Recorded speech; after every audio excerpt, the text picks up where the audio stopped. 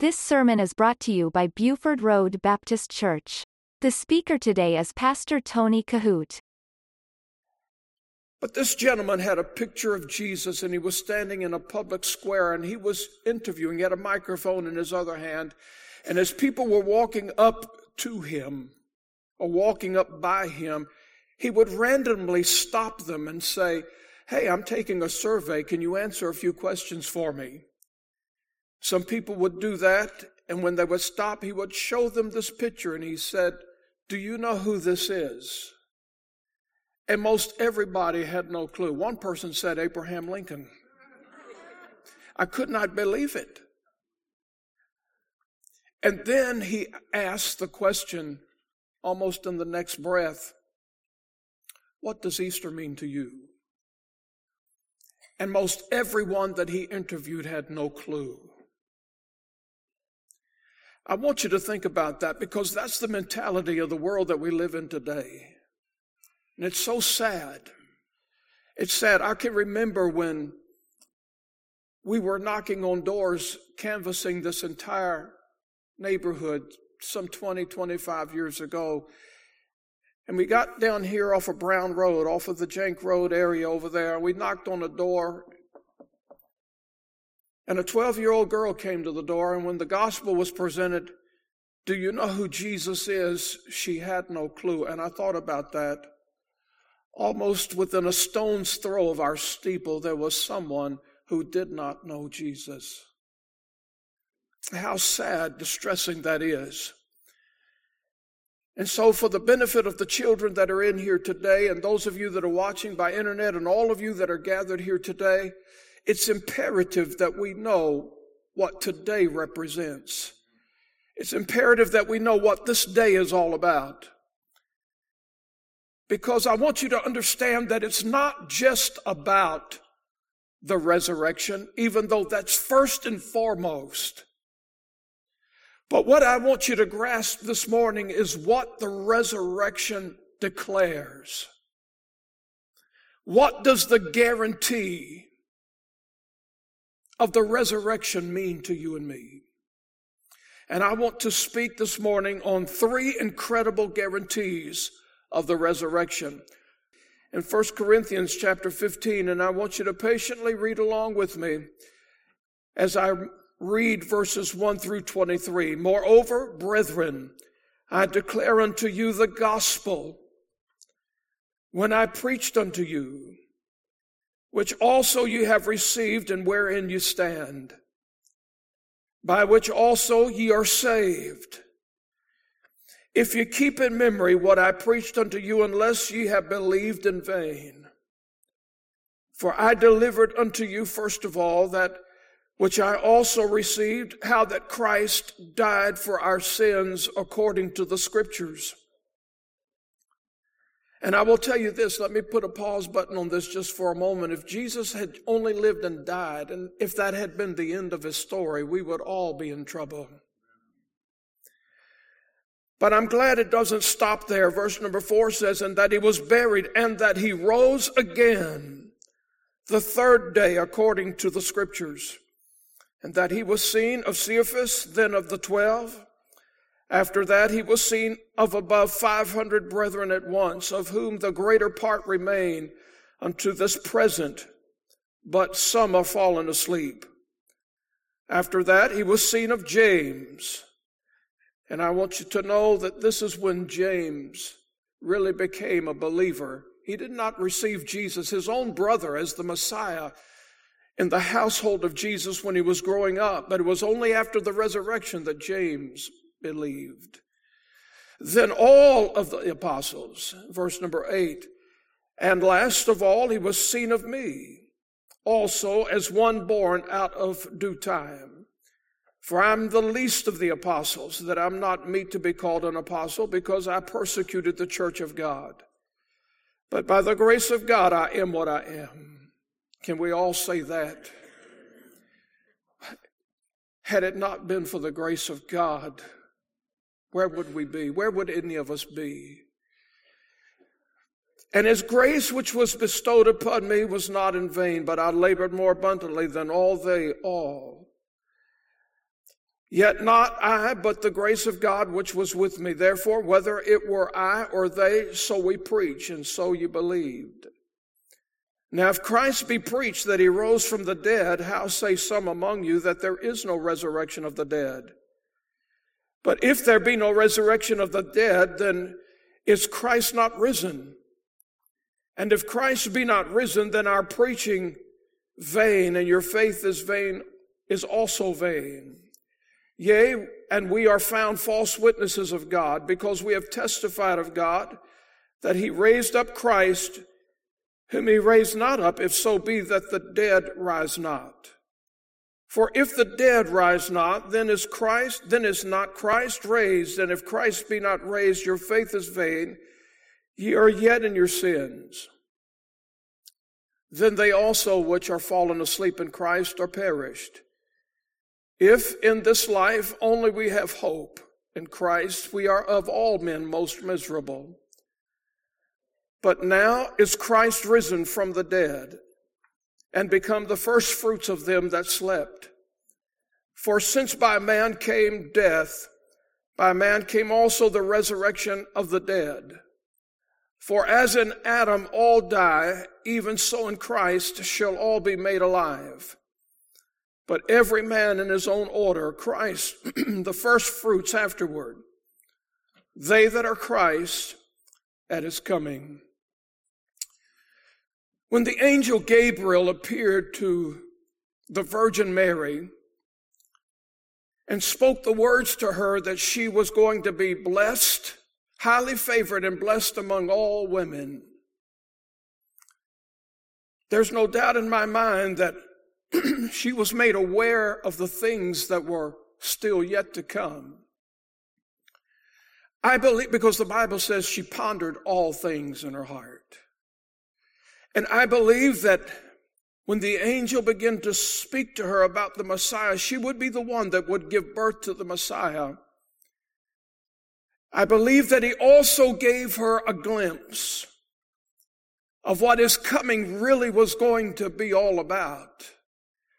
It wasn't just going to be about a baby born in a manger, wise men and shepherds coming to praise him. I'm sure because when the word says that she pondered all things in her heart, that the Holy Spirit not only gave her the vision of the circumstances around his birth, but I believe that the Holy Spirit also gave her a little glimpse of Calvary and a little glimpse of the resurrection. She pondered all things in her heart. After Jesus was born in Bethlehem of Judea, there's not much mentioned of him in the scriptures from his birth until the time he was about 8 days old.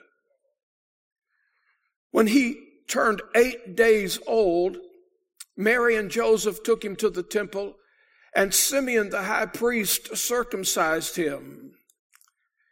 Then we don't find anything about Jesus from the time that he was 8 days old until he was about 12.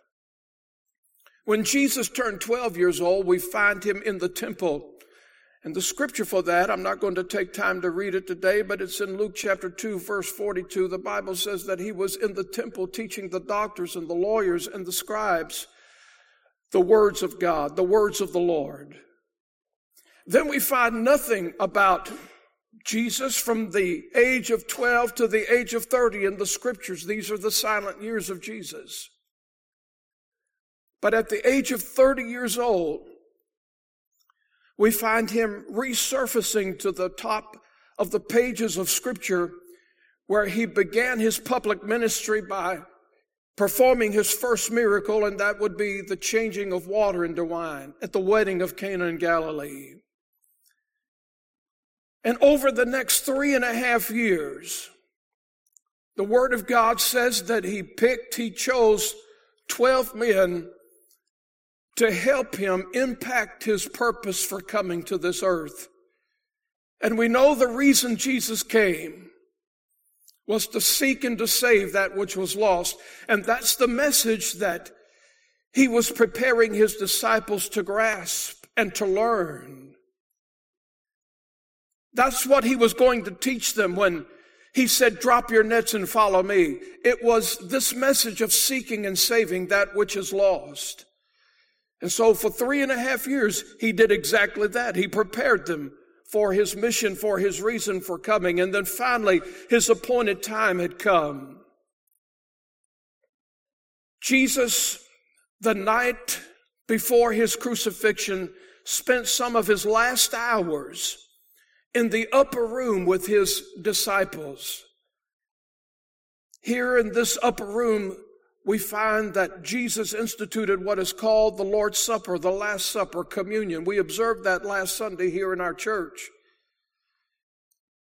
When Jesus had concluded the Last Supper, he led his disciples down the stairwell of the upper room, and they made their way to the Garden of Gethsemane.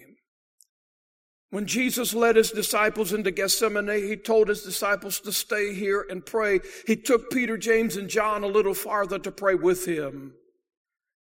Shortly thereafter, Judas Iscariot led a band of Roman centurions into Gethsemane, and he placed a kiss of betrayal on the cheek of Jesus, saying, "Hail, Master."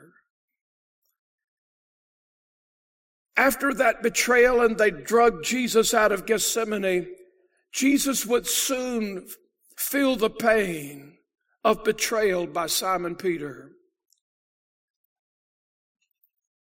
After an entire night went by, Jesus was tried illegally 6 times during the night. Finally, when it ended up back at the hands of Pontius Pilate one final time, after he had declared, "I find no fault in this man," he turned Jesus over to the Jews for crucifixion. And with their choice of his death, the scriptures were fulfilled, because the Bible says that he would be a man of sorrow, smitten with grief. And certainly that trail of tears engulfed him with unfathomable torture.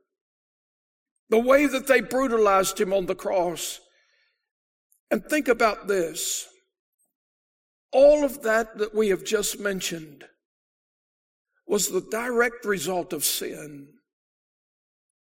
Everything that Jesus came to do, seeking and saving that which was lost, the entire episode of him coming to this earth, being born of a virgin as the Messiah, all of this was the direct result of sin. The scripture says that because of one man's sin, the condemnation or the curse of sin was pressed and passed down to all human beings. And so Jesus now is taking our place on the cross. I want you to understand that the scriptures declare it as a substitutionary death, a vicarious death. And if you don't get this by now, I pray that you would perk up and really grasp the truth of it this morning. When Jesus died on the cross, he took my place. He took your place. When Jesus died on the cross, he was taking the place of every human being of the world. In Romans chapter 5, verse number 8, the Bible says this: "But God commended his love towards us in that while we were yet sinners," we had not reached a place of perfection. We have not reached a place of holiness. We had not reached a place of doing good. We have not reached a place of being worthy. None of those things summons Jesus to the cross. He was willing to come. He was willing to die in that while we were yet sinners, every one of us deserved to go to hell. Hell is not a word that many churches use anymore. It scares people. It frightens people, or it's a word that they just don't like to hear about. But I will tell you this, as real as heaven is real. You can count on it. It's where Jesus is right now. But you can also count on this, that as real as heaven is, hell is real. Jesus came to spare us from that if we would trust in him. While he was on the cross, he spoke 7 times. And here's the thing that I want you to notice. When he bowed his head and gave up the ghost, here is when the gospel is being not only placed in the forefront of our scriptures today. But I want you to know that the gospel is about not only the death of Jesus, but his glorious resurrection. And I want to go back and reread a couple of scriptures here for you. In 1 Corinthians 15, notice with me again in verse 3 and 4. For I delivered unto you first of all that which I also received, of how that Christ died for our sins, according to the scriptures, and that he was buried, and that he rose again the third day, according to the scriptures. So what I want you to know this morning is this, that Easter is not only about Jesus being raised from the dead, and that's first and foremost, but that the resurrection provides three incredible guarantees to every believer, three guarantees that cannot be reversed. If you know Jesus Christ as your personal Savior, you have three incredible guarantees this morning. First of all, you have the guarantee of a Savior. And I want to go back and reread some of these scriptures again. Notice in verse number 1 through 7, moreover, brethren, I declare unto you the gospel, which I preached unto you, which also ye have received, and wherein ye stand, by which also ye are saved, if you keep in memory what I preached unto you, unless ye have believed in vain. For I delivered unto you first of all that which I also received, of how that Christ died for our sins according to the scriptures, and that he was buried, and that he rose again the third day according to the scriptures. And this is what I want you to know. This is the gospel, the death, the burial, and the resurrection of the Lord Jesus Christ, and that he was seen of Cephas, then of the 12. After that he was seen of above 500 brethren at once, of whom the greater part remain to this present, but some are fallen asleep. After that he was seen of James, then all of the apostles. And so here's the thing that I want you to understand this morning, that while highly disputed, I'm talking about even now today, not only in the day of Christ, but even right now, while highly disputed and even in some people's hearts and minds still highly rejected, the resurrection of Jesus Christ declares Jesus to be the Son of God. In Romans chapter 1, verse number 4, this is what the word says. And declared to be the Son of God with power, according to the Spirit of holiness, by the resurrection from the dead. And here's the thing, we can all be assured of great biblical truths. And I thought about this as I was preparing this message for today. All of the world's conquerors, and I want you to think with me just for a moment, all of the world's conquerors have been ultimately conquered by death themselves. All of the kings of the world have been ruled by death. In the scripture, Samson was not strong enough to resist death. Solomon was not wise enough to figure out a way from dying. Methuselah lived 969 years, yet he still died. Here's the point. Only Jesus. He's the only one that's ever conquered death. No other religion today can testify of that. No other religion has a leader in their world that has ever rose from the dead. Only Jesus has conquered death. And so first of all, the resurrection guarantees a Savior because Jesus, God's Son, was gloriously raised from the dead. Number two, the resurrection this morning provides the guarantee of our salvation as believers. And I want to emphasize this. When you trust the Lord Jesus as your Savior, listen, you're not latching on to a hope-so situation. I've talked to many people about the gospel before, and I've asked the question, are you going to heaven when you die? And I cannot tell you how many people have said to me, well, I hope so. I think so.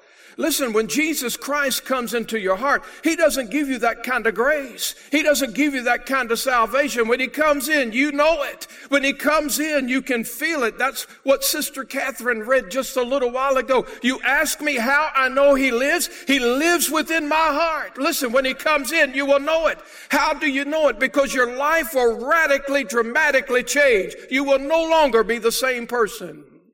His grace does amazing supernatural things in your heart and in your life. And in this scripture, 1 Corinthians chapter 15, verse 17 through 20, look at it with me. And if Christ be not raised, your faith is vain, yet in your sins. Then they also which are fallen asleep in Christ are perished. If in this life only we have hope in Christ, we are of all men most miserable. But now is Christ risen from the dead and become the first fruits of them that slept. I'm so thankful today that I do not have to spend my entire life wondering, did Jesus really live or does Jesus really live? I'm glad I don't have to do that. Thank God he does live today. And in John's Gospel, chapter 14, verse number 19, you see, a lot of people think that this day is only about an Easter bunny or candy. They think it's about a parade or a family get-together, a lot of food. But here's the thing. We're celebrating the glorious bodily resurrection of Jesus Christ. It's the only way that we could have gone to heaven. Thank God he lives today. John 14:19 says this, Yet a little while, and the world seeth me no more. But ye see me, because I live. This beautiful music Adam just played a moment ago. Because I live, ye shall live also. And in salvation, when we receive the Lord Jesus Christ as our personal Savior, we have forgiveness of sin. We have the pardon for sin. We have an eternal home in heaven. We have a glorious grand reunion promised according to the Word of God. So because of the resurrection, we have the guarantee of a Savior and we have the guarantee of salvation. And lastly this morning, I want you to see number 3. The guarantee of a resurrection for us as believers as well. In 1 Corinthians chapter 15, verse 20 through 23, the Bible says, But now is Christ risen from the dead and become the first fruits of them that slept. For since by man came death, by man came also the resurrection of the dead. For as in Adam all die, even so in Christ shall all be made alive. But every man in his own order, Christ the first fruits. Afterward, they are Christ at his coming. If we're not still living when Jesus returns, and by the way, let me give you a news flash here. The Lord Jesus Christ is coming is imminent. I believe we're living in the last of the last days. And I don't believe that because of spooky religion. I believe it because of what Jesus said. He said, when you see these things begin to come to pass, he said, look up because your redemption draws nigh. I believe that the coming of Christ, the second coming of Jesus, the rapture of the church is on the way. I really believe it's going to be soon. And here is the thing. If you're not still living, which I believe is very well possible, many of you may be, if you're not still living when the rapture takes place and you have passed on, let me say this, that the resurrection of Jesus Christ guarantees you and I a resurrection. If we have passed, if we have died before the rapture takes place, the resurrection of Jesus guarantees us a resurrection also. The resurrection guarantees me. It guarantees you if you are in Christ. Listen here, what do I mean by that, in Christ? Because the question is this, are you in Christ today? In Christ means this, that you have been saved. We just read that word in the scripture. It means being born again. It means being washed in the blood. It means being redeemed. It means by being covered by the blood of the Lamb. Let me say this. There's no other way to heaven but through Jesus Christ. No matter what celebrity is on a soapbox today, Jesus is the only way to heaven. I'm glad that my soul will not have to spend eternity in the ground.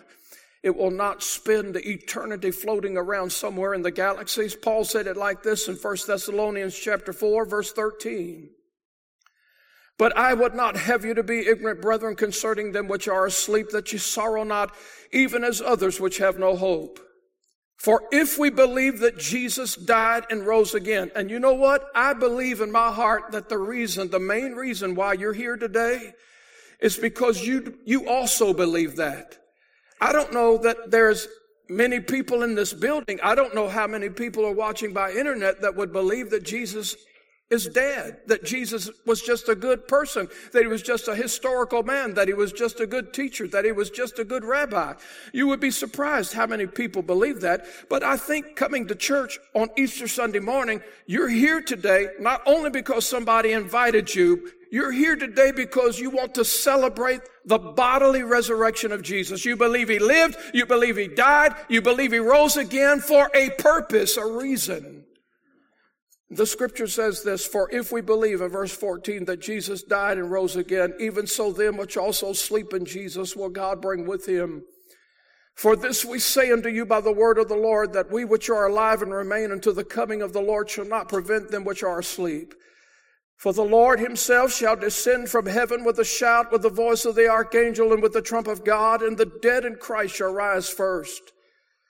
Then we which are alive and remain shall be caught up together with them in the clouds to meet the Lord in the air, and so shall we ever be with the Lord. Wherefore comfort one another with these words. When the Lord Jesus returns, it will be our crowning day. When the Lord Jesus returns, it will be our resurrection day. Because he was resurrected from the dead, those of us who are in Christ, we will also be resurrected from the dead. And those who are lost, those who do not know Christ, they're not going to spend eternity in the ground. They have a judgment day coming as well. But when Jesus resurrects us from the dead, I want to show you what's going to happen for you and me. In Philippians chapter 3, verse 21, and they'll get this scripture on the screen probably faster than you can turn. But in Philippians chapter 3, verse 21, the word says, who shall change our vile body. This is where we get our glorified body. When we're resurrected from the dead, when the trump of God sounds, when the rapture takes place. Who shall change our vile body, that it may be fashioned like unto his glorious body, according to the working whereby he is able even to subdue all things unto himself. And so this morning, here's the thing that I want you to know, and I'm going to ask our musicians to come forward. And that is this, that the resurrection of Jesus Christ, it guarantees these wonderful three things. It guarantees us a Savior. It guarantees us salvation. And it guarantees us a glorious resurrection as well if we are in Christ. Now, you can only have this kind of guarantee if you have Jesus in your heart. You listen to Pastor Tony Kohout.